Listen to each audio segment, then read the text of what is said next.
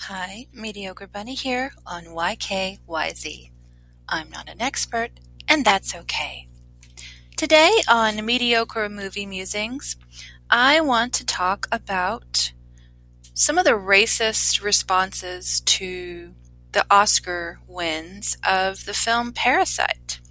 This is an excellent film directed by Bong Joon-ho, a South Korean director with many wonderful films to his name.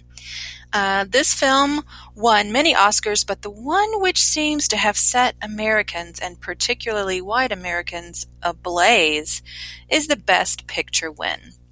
I do question if this is tokenism, because the Oscars are famous for that, giving someone an award finally because they hadn't won an award before, and perhaps this is in response to last year's call to action, the hashtag #OscarsSoWhite.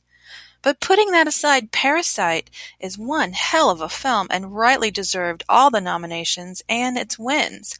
Why do you think this film in particular, or this time in particular, set people on fire with racist comments, just completely showering Twitter feeds everywhere, is where I've mostly seen it, on Twitter, of course.